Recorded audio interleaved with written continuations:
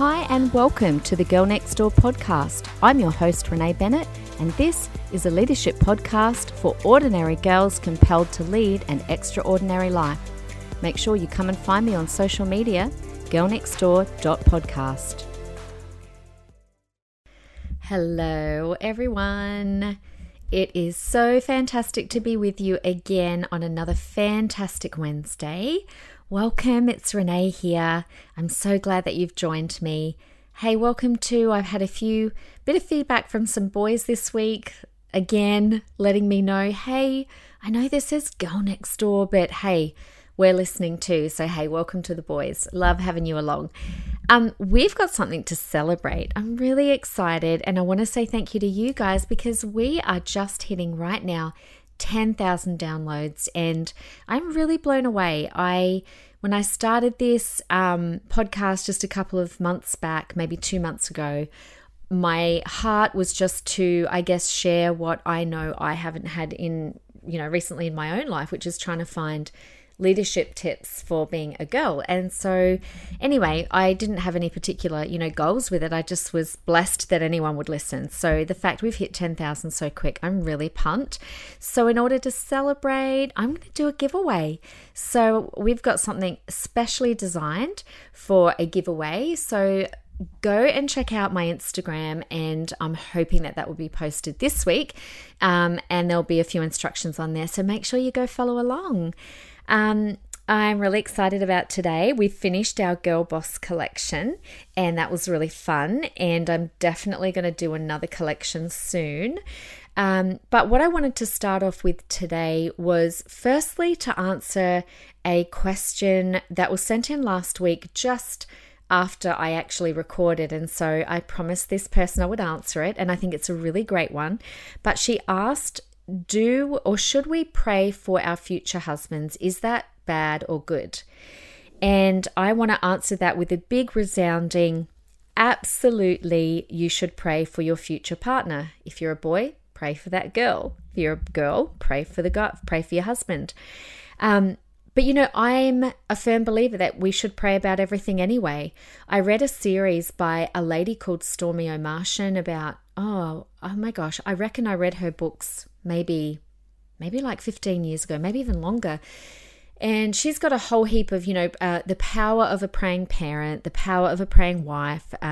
There's even ones for kids. There's a whole series. And I never forgot what she wrote. And she talked about how we should leave nothing just to chance. We should leave nothing, no stone unturned when it comes to the things in our life, and that we should pray about absolutely everything. So, when it comes to one of the most important decisions that you are ever going to make in your life, which is your life partner, 100% we should be preparing ourselves and praying into that. And there's a few reasons why. Well, firstly, it's aligning our heart. When we pray, it actually aligns our heart with the will of God. When we pray, we become more in tune with God. We become softer to His will. And, if we're off doing our own thing, well, why would we care about what God thinks? Why would we even include Him in the decision of who we should marry? But if we're prayerful about it, then our heart becomes so soft to God that we just want what He wants for our life. It's, when we pray about our future partner, it's actually surrendering that area of our life to Him for His power to work in that area. And that's what we should be doing in every area, surrendering our career to Him, surrendering our friendships to Him, and of course, surrendering this huge area of our life partner. Did I pray? Yes. I actually didn't pray as a younger person for my future husband. I always just knew I would get married. I always used to think about, I always wanted to get married and have a family. I wanted to have 6 kids. That was my aim. I stopped at 3. And I just knew I'd get married. It wasn't until I was about 19 or 20 that I actually started specifically praying. And I made a list of what I wanted. And to this day, I cannot remember what's on the list. And I wish I had kept it because it would be so fun to look back on and see what it was that I wrote. But there was one thing I do absolutely remember. The number one thing that I wanted was a man of God, a guy who loved God as much, if not more, than me. That when we came together, that we would propel one another forward in our call towards God. To be honest, Cameron was a really pleasant surprise to me. He was so much more and so much better than what I had imagined for myself. And so that was, I just remember being a bit in awe, like, oh my gosh, God, you have just blessed me with such an amazing person.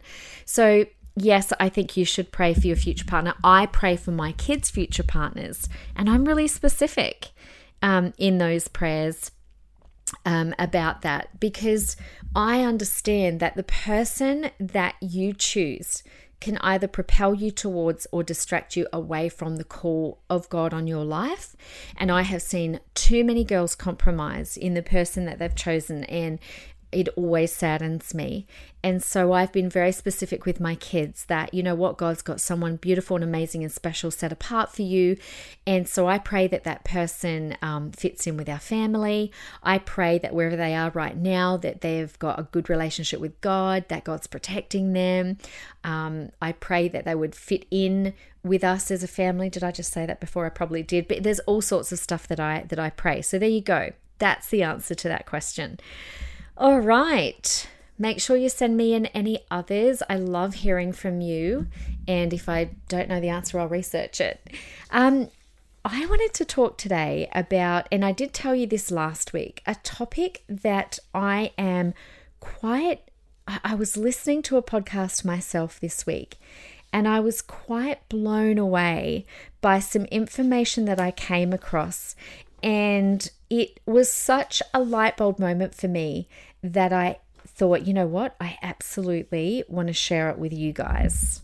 And I started talking about this a little bit last week when I was talking about the habits, the uncommon habits of a girl boss. And one of them, I was saying that she takes responsibility and rises to the challenge of becoming an adult. And that is what I want to talk about a little bit more today, because something that I've noticed is that the word adulting and that whole phrase, oh my gosh, I'm so afraid to adult. I don't like this whole adulting business. We didn't talk like that years ago. It was literally like, of course you're going to become an adult. You know, you learn to drive and you go to uni and you get a job and you get married. And were we afraid at times? Yes, we were. But it's become this generation of young people who actually coin the term adulting like it's this verb and it's this difficult thing to do. And I want to say right from the get-go that one of the major things that distinguishes just an ordinary girl from a total girl boss is her willingness to rise to the challenge, to take full responsibility for her life and step out and step up into becoming an adult. And this podcast that I was listening to this week, this Dennis Prager is his name. I absolutely love him. He does these fireside chats. They're so full of wisdom. And he asked this question, well, when do you think someone becomes an adult? And I started to think about it, and I was like, well, I don't know. I started to think about brain development, and then I asked a few other people, what do you think? And inevitably, most people, when you ask this question, well, let me ask it of you. When do you think that someone becomes an adult? What is it about someone's life where you could say, oh yeah, they're an adult now? And most people would cite an age, or when they're 18 or when they're 21. And so this Dennis Prager actually said it has nothing to do with age. And this is what blew my mind. He said, you don't become an adult when you reach a certain age. You become an adult only when you decide to become an adult. I was driving when I heard this, and I think I even made the noise like, oh my gosh, mind blowing. Yes, because I know people well into their 20s. I know people in their 40s. I know people in their 60s that I would say are really childlike or really immature. And then on the other hand, I know people that are 17, 18. A particular friend of George's who I love, absolutely adore. She is so mature. She's like been an adult since she was like 12, I reckon. Just so super mature. And it was just mind-blowing to me that becoming an adult is actually a decision.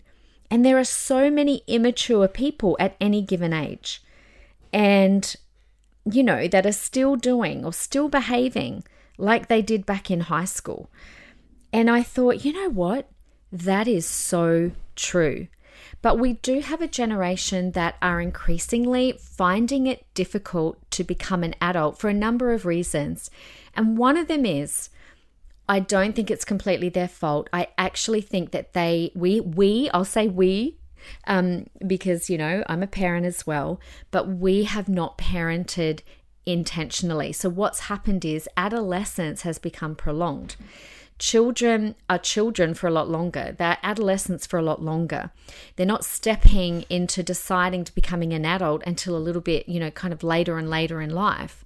And so one of the reasons is we've kept you guys so safe for so long. We've made you guys afraid. You are, and I've done research on this, I've read quite a few books on this, where this generation are very risk adverse. So on the one hand, we're saying, guys, there's a call of God on your life. Go do anything. Go be anything. And then on the other hand, we're strapping you in to a booster seat or a car seat until you're 7, for goodness sakes. We're taking the monkey bars away from school in case you fall off and break your arm. We're telling you not to climb trees. We're telling you not to run around and play, I don't know, I can't remember what game it was in my primary school a couple of years ago that was banned. And so we're saying on the one hand, be a risk taker, go do anything, go rise to the challenge. And on the other hand, we're helicopter parenting you guys and have made you afraid of everything. So I know a lot of my friends' daughters or children who are too scared to get in a car and go and get their L's and go and drive. And I don't blame you because you guys see the news. You've got your phones are right there. You at any moment can read the news and see all of the horrendous car accidents and what can happen if you step into a car. And so people are becoming afraid. I remember when Georgia went to start learning to, before she started learning to drive, her school in year 11 took her to a hospital and they called it the party program, but it was not a party. I can't remember what it stands for now. But basically they were trying to show young people the risk that they take every time they get into a car. And this program, this hospital, actually they role played and pretended that someone had just come in from a car accident, and the kids actually thought that it was real. Person came in full of blood. They're like, oh my gosh, sorry guys, you got to move out the way. We've got to attend to this person. Now, obviously it was all set up. And then the kids eventually found out. But then after that, they also got a few people in. One lady had just lost her arm from a car accident. She came and spoke to the kids.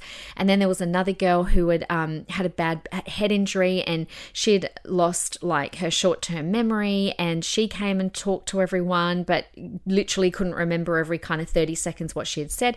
Georgia came home petrified. She came home going, oh my gosh, why would I want to get into a car if this can happen? Now, I understand why we're teaching our young people that because, when I was younger, it was the complete opposite. We didn't understand all the things that could happen. And I guess young people were taking stupid risks and bad things were happening. So in our aim to try and protect you, we've actually made you guys more afraid. And so that's where this whole, oh my gosh, I'm too afraid to adult comes from. And I want to encourage all of you listening, you know what? You've got to do it afraid. And one of the best things that you can do is to take responsibility for your life. Now, let me pose a question, the question that every person should ask if they want to become an adult. And if you weigh up every single decision by this question, it will help you make incredibly good decisions for your life. So this is, again, from Dennis Prager, can't take credit, and he says this is the most important adult question. And the question is this: what is the price? What is the price? So the only time we ask that is when we go to buy something because we want to know the value of something. Well, how much is that car going to cost? How much is that computer going to cost? How much is that, whatever it is you're going to go and buy? How much are those clothes going to cost? But we need to start asking this question about everything that we do in our life. And if you practice this, you will actually grow up really a lot quicker and make far better decisions for yourself. So let me give you some examples. There is a price to getting married, and there's a price to not getting married. There's a price to having kids. There's a price to not having kids. There's a price to go to uni. There's a price if you don't go to uni. And so we need to weigh everything up by that to work out, is this worth it? So for example, Georgia right now is doing 4 years of university. And right at the start, we weighed up. She was like, well, Mum, maybe I won't go to college. Maybe I'll go and work instead. So we weighed it up. What's the price of going to uni? Okay, for 4 years, it's going to cost you, whatever, 24, 25 grand to go to uni. That's one of the actual prices. What other price is it going to cost you? It's going to cost you 4 years of your life where you're not going to earn a full-time income. So she understood that. What else? It's going to cost you your time where you're going to have to be focusing on doing assignments and doing exams. That's going to cost you 4 years of your life. But what is the value that you get out of that? You're going to come out with this degree that's going to put you in the position to have incredible jobs for the rest of your life. And so she's like, well, that's worth the price. Another one might be, dating. So we looked at, well, what would be the price if you dated in high school? Well, the price would be you're focusing on a guy and you're not focusing on your study. The price would be that perhaps you might get a broken heart. The price would be that you're investing in a relationship with a guy instead of a relationship with your girlfriends. The price would be that, perhaps you might end up, making a mistake, sleeping together, doing something that you don't mean.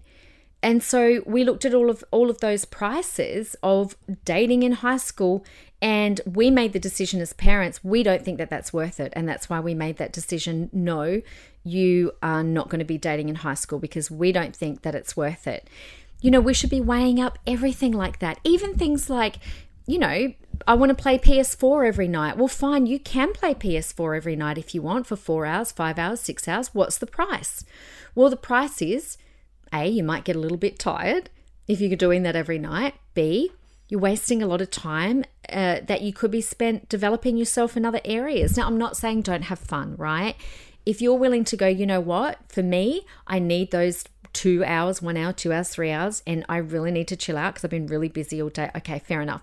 But you've got to take responsibility for that and go, what is the price if I do this? And I think that is an absolutely incredible question to ask about everything that you do. So you actually we have to have a commitment. Well, you have to have a commitment. Well, me too. I need to be an adult. We have to have a commitment to growing up in order to grow up. We actually need to be intentional about becoming an adult. So I thought I'd give you maybe just a few things, a few tips on other ways that you can work on making sure that you become an adult. Because like I said, people can be in their 50s, their 40s, however old. I've got someone in my family who I would say has had, very stunted emotional growth and very much acts like a child a lot of the time. Oh gosh, this is a big one. Sometimes as children, we end up parenting our parents when they're like that. And I know I've been in the situation before where I have had to parent my parent.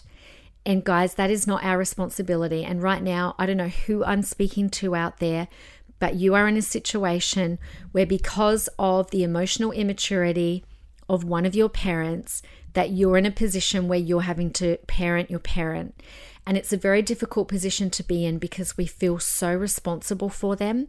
But I just want to let you know that although it's good to be kind and it's good to love our parents and we need to honor our parents, and we talked about that last week, that it is not your responsibility to actually parent your parent, and it is unfair of your mum or your dad to put that responsibility upon you. And someone just needed to hear that right now, and that you just need to be completely released of that burden.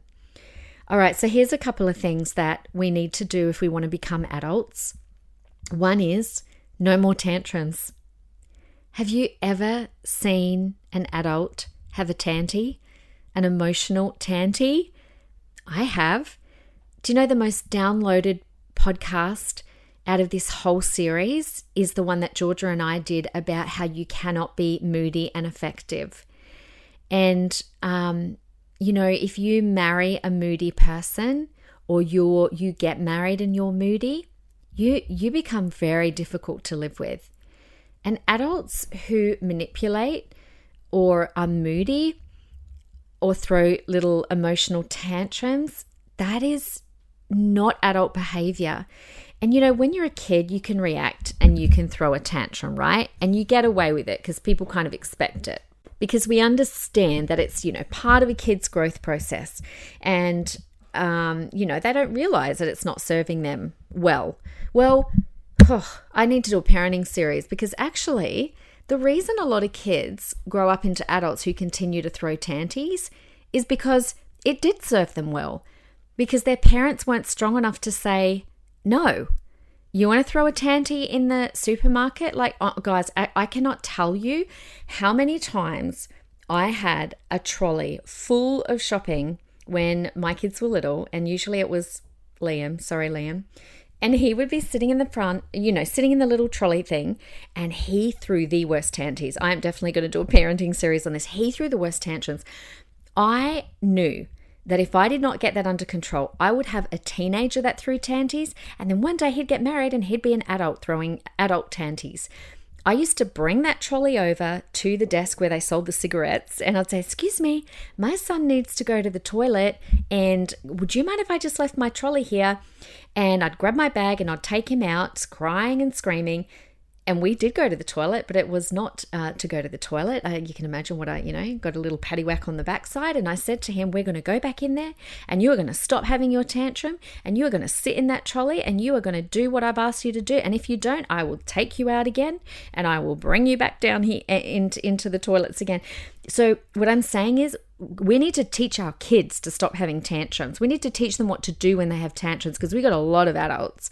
And if we want to grow up, we've got to pull our emotions into control. We need to pause and we need to choose differently. We've actually got a moral obligation to do this for the people around us. And one day you're going to be living with a husband or a wife and then you're going to have kids. And we've got a responsibility to control ourselves. Okay, number 2, we have to take full responsibility for ourselves. Things will happen in our life that we've got no control over. That's just inevitable.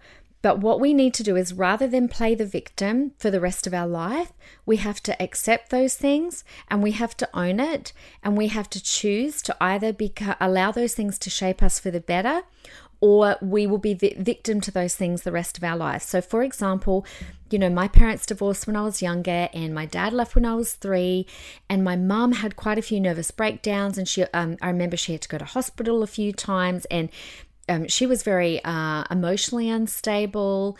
And so that kind of was my childhood. Then I was put on a plane every couple of weeks to go fly up to see my dad. And I've read up a lot. I've read some amazing books on, what happens to kids from divorced homes. And that is definitely a series I'd love to do actually. And, I had to come to an age though, where I couldn't just blame that the rest of my life. I couldn't just say, well, I've got a string of broken relationships because I've got father issues or whatever it is. You get to an age where no matter what has happened to you, you've got to own it. You've got to accept it. You need to do what you need to do to move through it and to allow that thing to make you a better person rather than someone that remains the victim. Another thing that we need to do is to stop lying. Stop lying to other people and stop lying to ourselves. Guys, you have no idea how many people lie on a consistent basis. In fact, just take a bit of an inventory of yourself for a moment. Do you know so many people often lie so easily that they've almost kind of deceived themselves. They don't even realize themselves that they're lying. But if you keep lying, particularly to yourself, you will always be a stunted child. So I want to ask you this question. What is a truth about yourself that you need to swallow right now? What is it about you? Is there something you need to take responsibility for? Is there something in your life that this is a truth and I've been lying to myself or I've been lying to other people, and I just need to swallow this truth about myself and I need to stop lying. I remember, and I don't want to say any names, but I remember working with a person a little while ago, and they hated getting in trouble. And so in order to avoid getting in trouble, a lie would really easily slip from their lips. But honestly, I can tell a lie a mile away. And I just knew this person kept telling me little lies, but I also understood that it was because they didn't like getting in trouble. And so they were trying to avoid it. And so I remember confronting that person and saying, you know what? You are lying to me. I called it out. I just called it flat out. You are lying to me, but I understand why. But at that point, when I made that person aware, they had two choices. They could have lied again and then just kept going with that pattern in their life, or they could have gone, you know what, you're right. And oh my gosh, like I wasn't even aware that's why I was doing it, and I'm going to work on it. And thank God they chose the latter. What else? So no more tanties, take responsibility, stop lying. Take care of your own stuff. That's another one. Just take care of your own stuff. Now I'm not talking about physical stuff here, although that, you know me, I'm hot on that one. But I'm talking about just be aware of your own problems and your own issues. Be aware of your own triggers and how they affect other people. You know, the thing about kids is that children make their problems other people's problems. That's just what they do. You know, you think of two kids that are having a fight. My boys constantly, Mom, Liam was doing this. Mom, Ashley was doing that. They don't take responsibility for their problem. They want it to become everyone's problem and they want everyone to fix it. I've been a teacher for a long time. Oh my gosh, our pet hate is being on duty. And sure enough, you do not just get to walk around and look up at the sky during duty. You are fixing kids' problems the entire time. And that's what kids do. So when we become an adult, if you want to choose to become an adult, you can no longer just push your problems off and expect other people to fix your problems. We have to take responsibility. Otherwise, do you know what happens when we go into a relationship? What happens is if we act like a child and we don't take responsibility and we go into a relationship with an adult, we end up having a child-adult relationship.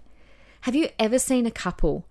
I've seen couples before where it's almost like the girl is marrying someone who she wants to take the place of her father. It's like she's still this child, this little girl, and her husband becomes almost this father figure where she wants to be looked after and protected. And so you end up having a child-adult relationship. What's even worse is if you don't grow up and then you marry someone else who also chooses not to grow up and not to take responsibility and to have adult tanties and to lie and not to take care of their stuff. And then you've got a child-child relationship, which is where you get a lot of marriages that are breaking down. And the last one I'm going to say is this. This is a bit of an odd one. Call people back. And I'll explain why I'm saying that. So, you know, a lot of young people hear the phone ring and they look at their phone and it's ringing and they look at it like petrified, because they do not want to answer this phone. And then they wait for it to ring through and they text back. If someone called you, they want to talk to you on the phone. So what we tend to do, what the younger generation are doing, is to allow technology to be something that we hide behind. It's like technology and texting and messaging. We hide behind that because we don't want to actually have a proper face-to-face, voice-to-voice relationship. And if we want to grow up, I want to encourage us not to allow technology to create gaps in our relationships. So be someone that, you know what, you grab that phone, you call that person back, you deal with your stuff. Here's one. Do not break up with someone via text. Do not ask someone out via text. You know, you got to move past texting and actually start talking. If you want to break up with someone, have the courage to do it face to face.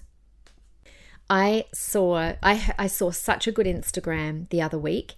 You know, I love Jenny Allen, and she put up this post a couple of, maybe 2 weeks ago, how this whole COVID and isolation season is so good if you want to start dating. And I was like, this is the first I've heard anyone talk about this, because most people are figuring, you can't date during COVID.